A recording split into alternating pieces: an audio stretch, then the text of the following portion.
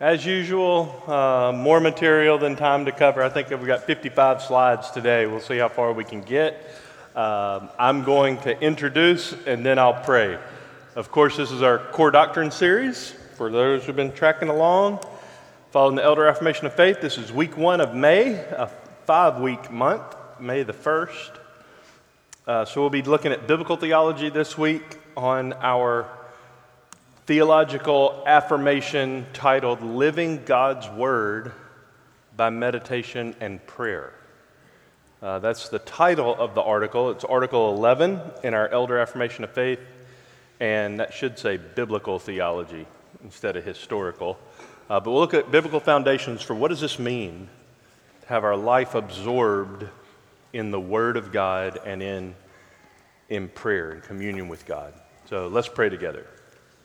Father, I ask that you would make of us the blessed person of Psalm 1, like the Lord Jesus, who meditates on your law day and night, and make of us Hebrews 10 people who boldly and confidently access your throne through the new and living way, through the veil of the flesh of Jesus, that we would go into the throne room and live in your presence with our King, our Redeemer, until we see your lovely face. Lord, would you make us men and women, boys and girls of the Word and of prayer? We ask in Jesus' name, amen.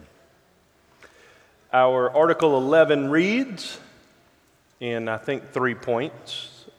We believe that faith is awakened and sustained by God's Spirit through His Word and prayer. The good fight of faith is fought mainly by meditating on the Scriptures and praying that God would apply them to our souls. Point 2, we believe that the promises of God recorded in the Scriptures are suited to save us from the deception of sin by displaying for us and holding out to us superior pleasures in the protection, provision, and presence of God. Therefore, reading, understanding, pondering, memorizing, and savoring the promises of all that God will be for us in Jesus are primary means of the Holy Spirit to break the power of sin's deceitful promises in our lives. Therefore, it's needful that we give ourselves to such meditation day and night. Point 3, there's actually point 4. Point 3, we believe that God has ordained to bless and use His people for His glory through the means of prayer offered in Jesus' name by faith. All prayer should seek ultimately that God's name be hallowed, that His kingdom come, that His will be done on earth as it is done in heaven. God's sovereignty over all things is not a hindrance to prayer, but rather a reason for hope that our prayers will succeed. And then finally, we believe that prayer is the indispensable handmaid of meditation. As we cry out to God for the inclination to turn from the world to the Word, and for the spiritual ability to see the glory of God in His testimonies, and for a soul-satisfying delight in the love of God, and for strength in the inner man to do the will of God. By prayer, God sanctifies His people, sends gospel laborers into the world, and causes the Word of God to spread and triumph over Satan and unbelief. A lot of words to emphasize the import of meditation on Scripture and a life of prayer. 4 things I would like for us to think about in the time we have today are: faith is a gift. We have dealt with that previously in weeks on the nature of saving faith and the doctrine of regeneration. Faith is a gift that is somehow awakened, sustained, and fueled for the fight. How does God do those works? I want to try to show from Scripture He does so through the Word and through prayer. Number 2, the power and utility, the usefulness of God's Spirit-wielded promises. There's actual power for Sunday, May the 1st, 2022, that comes from God Himself by His Spirit through His promises. How does He do that? Through the Word and prayer, Third, the combo of human responsibility and divine sovereignty. Our praying does not change God's plan, but is the pathway through which he carries it out. So 3, our praying in God's providence. And finally, 4, God's kingdom being advanced. If we've lost the fervor to pray for the Lord to raise up laborers for the harvest who would go tell the glorious gospel and see churches established, may God reignite that flame today, because it is through meditation and prayer that God's kingdom advances in the world. Donald Alexander, let's see. No, I'll save that quote for a minute. First, the gift of faith, awakened, sustained, and fighting. In the affirmation, it says in point 1 that faith is awakened and sustained. And then the next line, the good fight of faith, is fought mainly by meditating on the scriptures and praying that God would apply them to our souls. Now, I don't know if you believe that or if it's too early on a Sunday for you to think about that, but I wonder what you think about that. Faith birthed, faith created, faith awakened, faith continued, faith sustained, and living out the Christian life. The fight of faith is the way the New Testament describes that on multiple occasions. Happens mainly by meditating on the scriptures and praying that God would apply them to our souls. So, we could ask by application, though we're on week 1, not week 3, are you meditating on the scriptures? And are you praying that God would apply them to your soul? Ephesians 2, concerning faith being awakened. You all know this great reality, for by grace you have been saved through faith, and that is not of yourselves. That not of yourselves. It is the gift of God, not as a result of works, so that no one may boast. You didn't come up with your own faith. God gave it to you. Similarly, in 2 Timothy, the Lord's bondservant must not be quarrelsome. Boy, if that one phrase were applied to today, how much would change?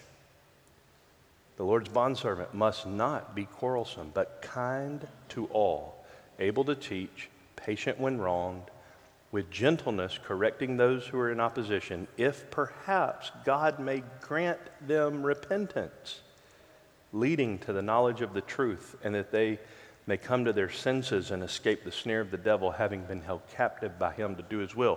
Where does repentance come from? The middle of this passage says on line 4 and 5, God may grant them repentance. So we just saw in Ephesians, faith is a gift. We see here, repentance is a gift. It's something God grants. He awakens the twin gifts of faith and repentance, which he requires for all who come to Christ.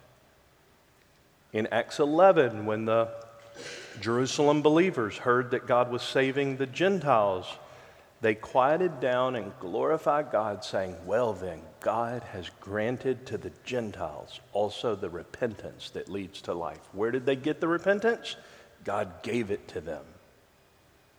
How did he give it to them? The proclamation of the gospel, in this case, through the lips of the Apostle Peter, when he preached Jesus at Cornelius' house, and the people believed and were saved. In Acts 16, how was Lydia saved? How was her faith awakened? A woman named Lydia from the city of Thyatira, a seller of purple fabrics, a worshiper of God, was listening to what? Listening to Paul preach the gospel. What happened? The Lord opened her heart to respond to the things spoken by Paul. The biblical presentation of the gospel is the avenue through which God awakens faith. One more on faith being awakened, then we'll look at sustained and fighting under point 1. That's the same verse.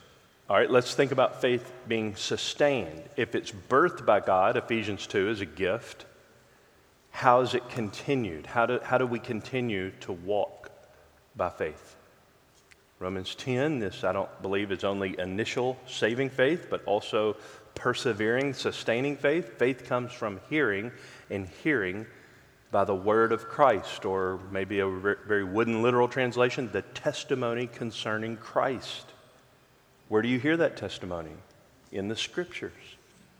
So if you have the gift of faith, Ephesians 2 and so forth, Romans 12 speaks of that. In verse 3, if you have the gift, how is this faith sustained? How's it fed? How's it cultivated? How does it mature? How does it grow? The continual hearing of the testimony concerning Christ. That is, the Scriptures, which Jesus said all bear witness to him. That's how your faith is fed. That's how it's sustained, through the word of Christ. The psalmist prayed. The brother I quote all the time who invested in me, Clyde, prayed this verse every day. And he prayed it over the lives of countless dozens of people every day. Establish my footsteps in your word, and do not let any iniquity have dominion over me. That's how your faith is sustained. Walking in the word, literally trudging step after step after step, as it were, in God's word.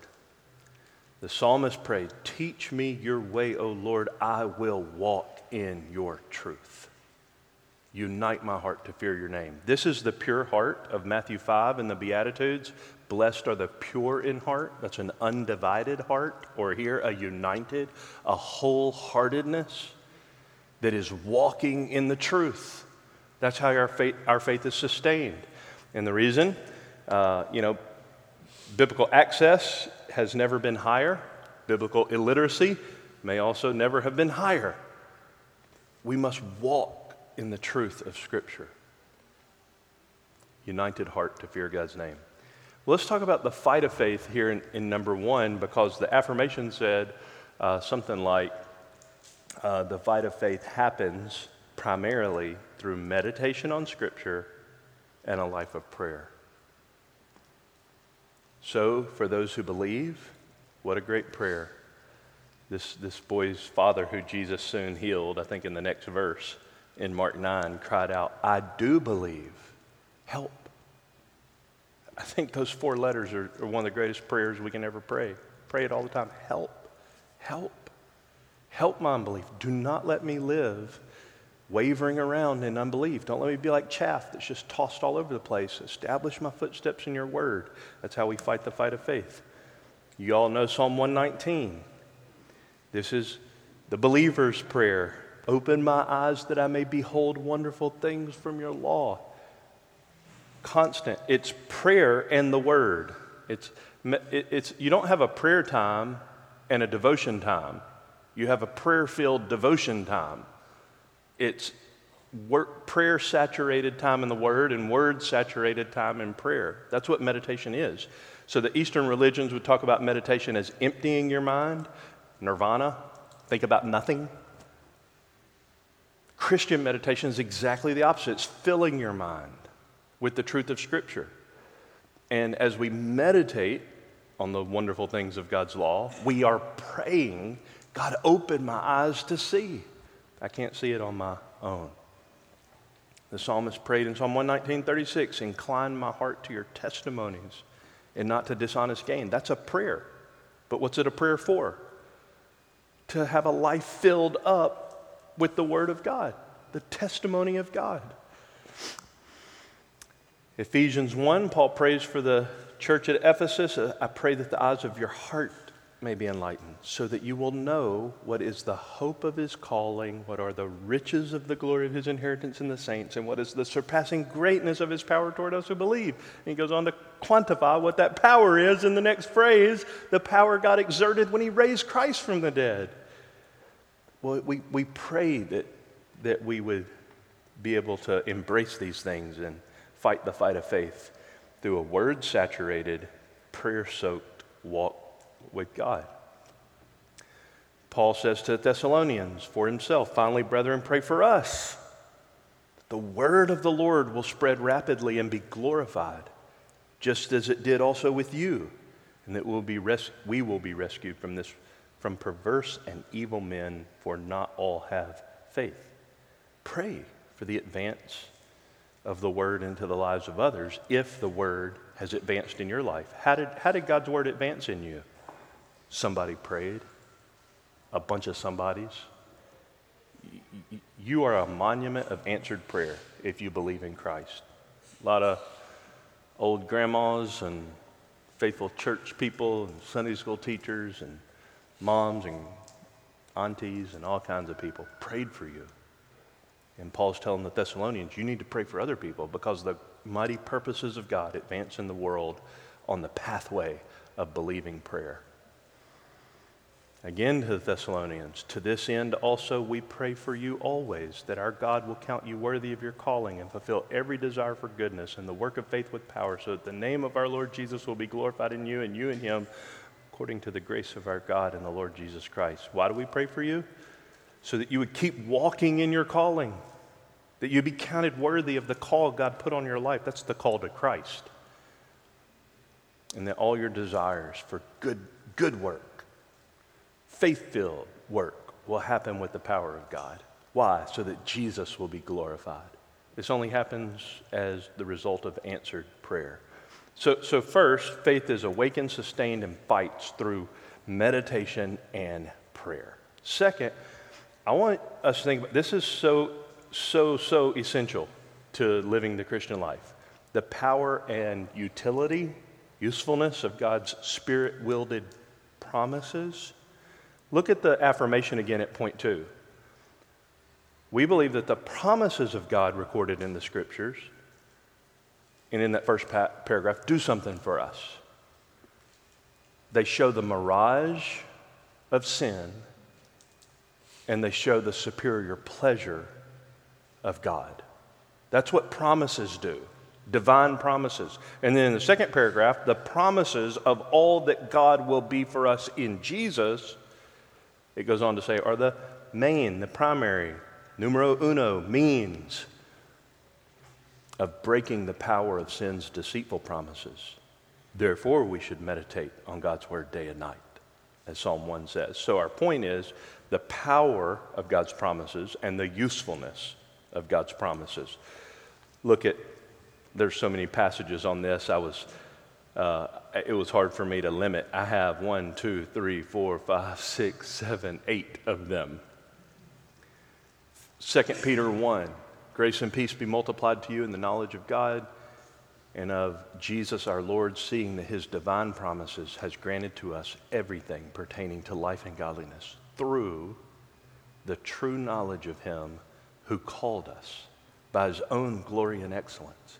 For by these, I believe that's the precious and magnificent promises that are earlier described, for by these, the knowledge of God, sorry, my cursor's on my screen, not yours.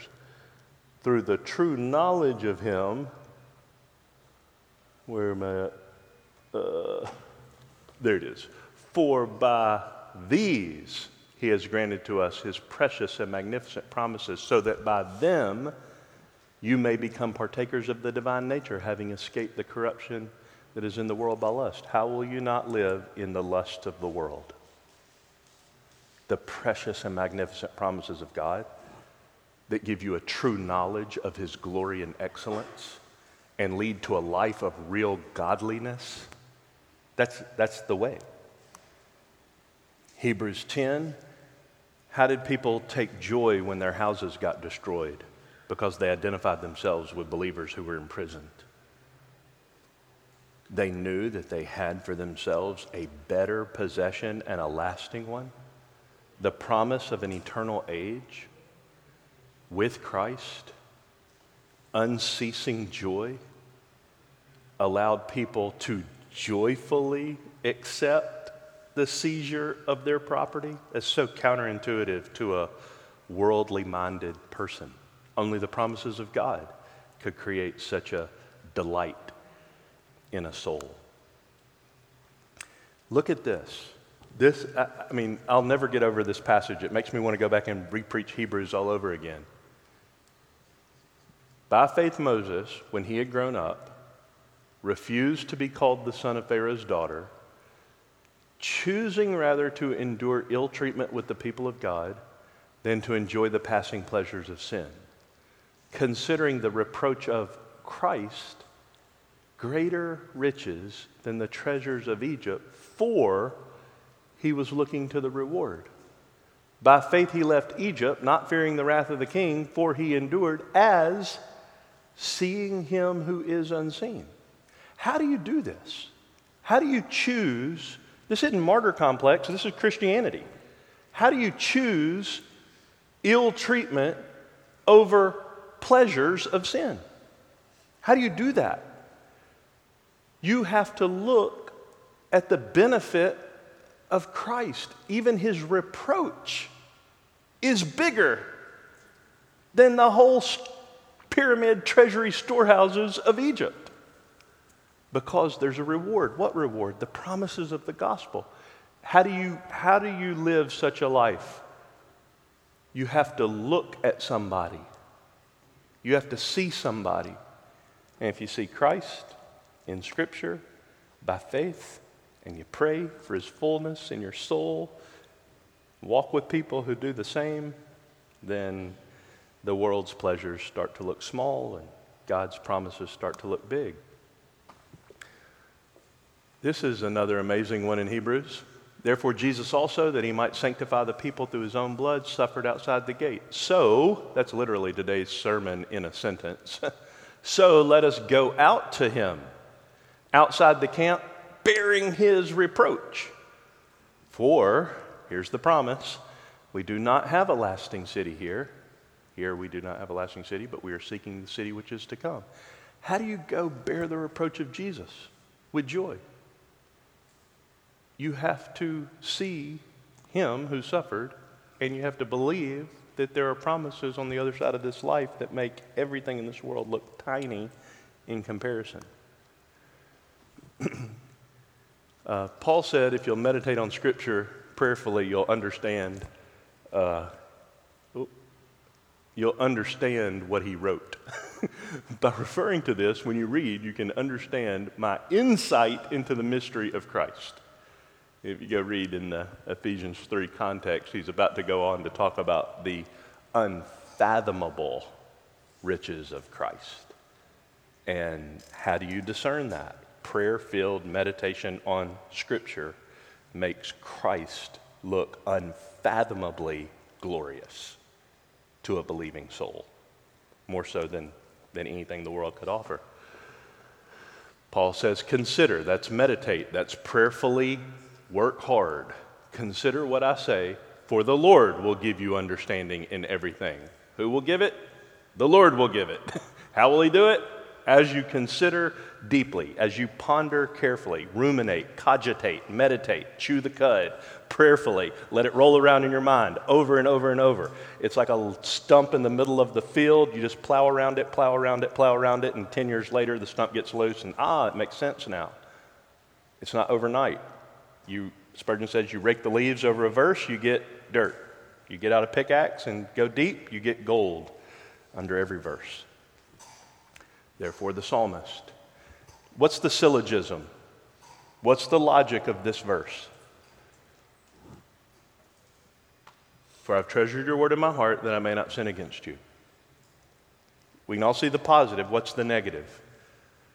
Let's read it backwards.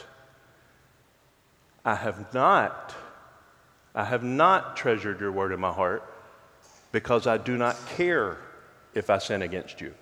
That would be the equal opposite. It's the storing up. It's the meditating.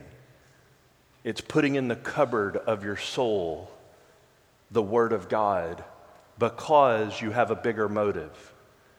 You don't want to live in sin. You want the pleasure of pleasing God. That's bigger to you than anything the world has to offer. This is what a regenerate soul sounds like. And as you delight yourself in Him, here's a promise. He gives you the desires of your heart, which many, many, many have paraphrased. If you delight yourself in the Lord, He'll give you Himself. He becomes the desire of your soul. Malachi, He's the desire of the nations. Okay, so faith is a gift, and you fight the fight of faith by prayer and meditation. Knowing God's promises, there's power and usefulness, trying to overcome the inferior pleasures of this world. But what's the mixture of our responsibility and God's sovereignty. Look at point 3. It says, God has ordained through prayer, the yellow parts, in his sovereignty, which is not a hindrance to prayer. Some say if God is sovereign, why pray? Biblical literacy says, because God is sovereign, therefore pray. That's exactly the way Jesus argued in Matthew 6 in the model prayer. Think about this. You all can quote this passage. When you're praying, do not use meaningless repetition as the Gentiles do, for they suppose that they will be heard for their many words. So do not be like them. For your Father knows what you need before you ask him. Logically, the next thing that we would expect Jesus to say is, therefore, don't worry about praying. A lot of other people use a lot of words because they think words make God listen more. Nope. God already knows what you need before you even ask. So you don't need to ask. It's not what he says. Because God knows what you need before you ask, therefore pray. Pray then in this way. So God-centered. Our Father who is in heaven, hallowed be your name. Because God already knows.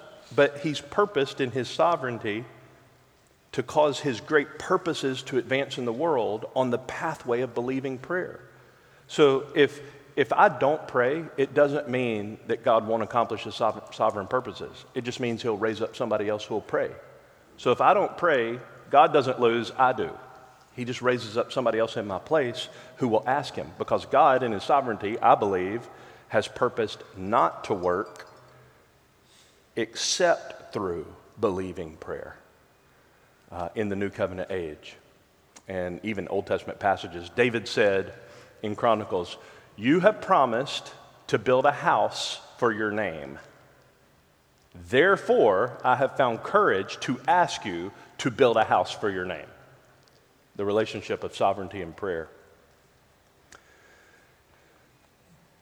Philippians, what a precious, precious portion of Scripture. Be anxious for nothing, but in everything, by prayer and supplication with thanksgiving, let your requests be made known to God, and the peace of God, which surpasses all comprehension, will guard.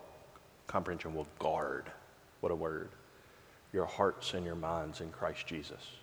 How do you get guarded by God's peace? In everything, by prayer and supplication with thanksgiving. You can't tell God thank you for something you don't believe he did. It presupposes sovereignty. If you tell him thank you for something he didn't do, that's illegitimate. No. Thank you, God. You are in total control of everything that's happening in my life. You wouldn't let one thing touch me unless it's first filtered through your fingers of love. I'm thanking you for this. I don't understand it. I'm really anxious about it. Therefore, I'm going to pray. I'm going to ask you for your help. I'm making a request to you, God. What happens? He doesn't change your circumstances many times. He changes you. You get his peace right in the midst of the peril, and you feel guarded, enveloped, secure in your heart and in your mind in Christ. It's just so precious. Concerning sovereignty and responsibility to pray, I urge you, brethren, by our Lord Jesus Christ and by the love of the Spirit, to strive together with me in your prayers to God for me, that I may be restored from those who are rescued from those who are disobedient in Judea, and that my service for Jerusalem may prove acceptable to the saints. Pray for me, because there's a bunch of terrible people in Judea who are trying to hinder me. Man. Ephesians 6, pray on my behalf that utterance may be given to me in the opening of my mouth to make known with boldness the mystery of the gospel. What a way to pray. I love that the Apostle Paul, who wrote, double-digit books of the New Testament and preached like a man with his hair on fire, asked a little church in Ephesus to pray for him that he would keep preaching the gospel. You never arrive. You never get good at evangelism. So the apostle, the eminent apostle, pray for me that I would just open my mouth and make known with boldness the mystery of the gospel. What's the syllogism? Why do we not make known with boldness the mystery of the gospel? We personally are not praying and asking other people to pray for us that we would do so. Prayer in the sovereignty of God.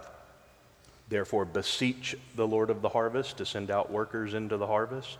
This should be one of our uppermost prayers, that the Lord would cause the gospel to go forward, churches to be established where people could be discipled in all the truth. We have to ask the Lord to do this. Whatever you ask in my name, that I will do, so that the Father may be glorified in the Son. Man, what a motive to prayer. One other thing I want to touch before we close. So here's a final verse on prayer and God's sovereignty. If any of you lacks wisdom, let him ask God, who gives to all generously and without reproach, and it will be given to him, but he must ask in faith without any doubting, for the one who doubts is like the surf of the sea, driven and tossed by the wind. For that man ought not expect that he'll receive anything from the Lord, being a double-minded man, unstable in all his ways. You need wisdom? Talk to God in faith. Why? Here's a promise. God is generous. He's a benevolent giver. He loves to bestow good gifts on his children. Trust him. Believe him. How do you do that? Prayer. Asking. Help me.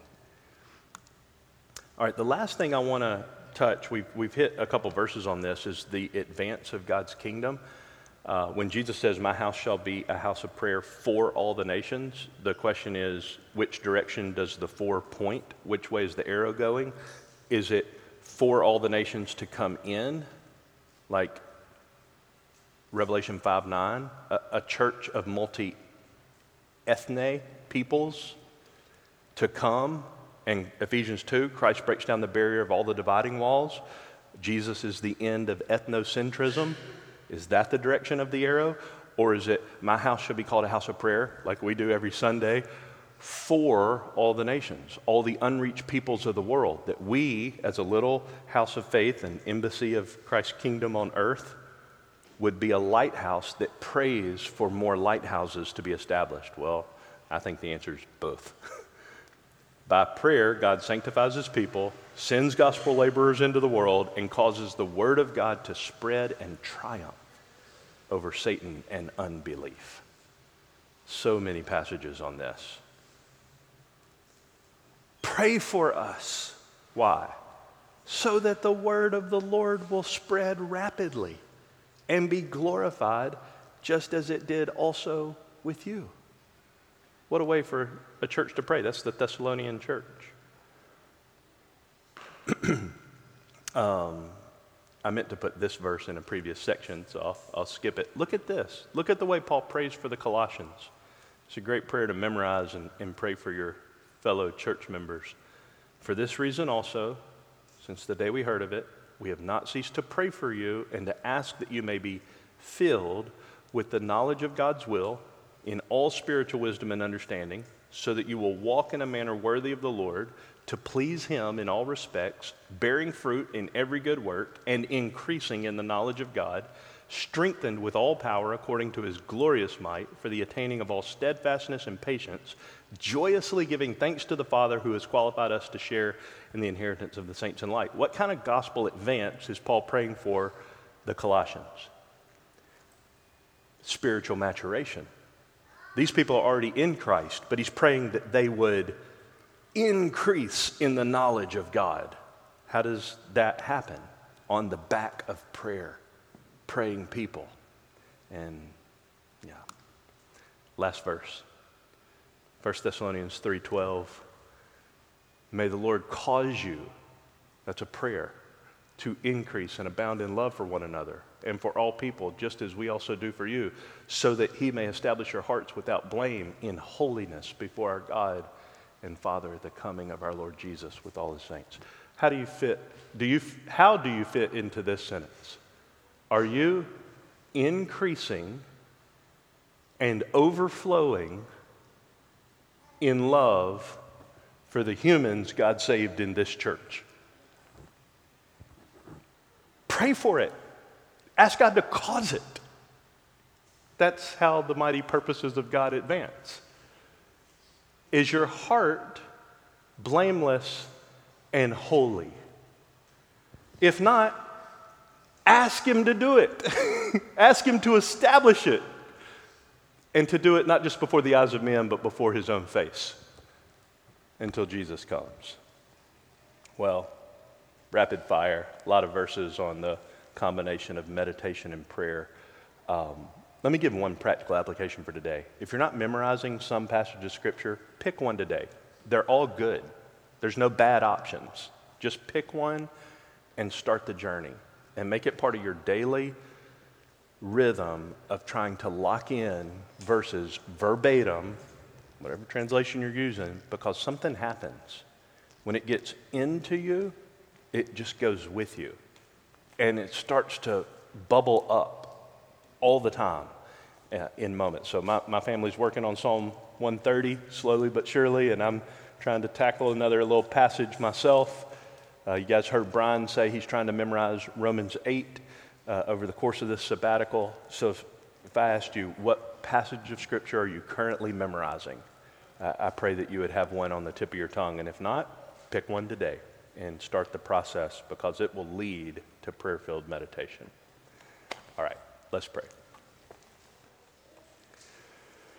Father, I pray Psalm 119, verse 133 over us all. Even if we've been negligent for a long time and feel like we'll never actually find a pattern, a rhythm, I still pray it, Lord, because you can do it. I pray, Lord, that you would establish our footsteps in your word and not let any iniquity have dominion over us. We pray this in Jesus' name. Amen.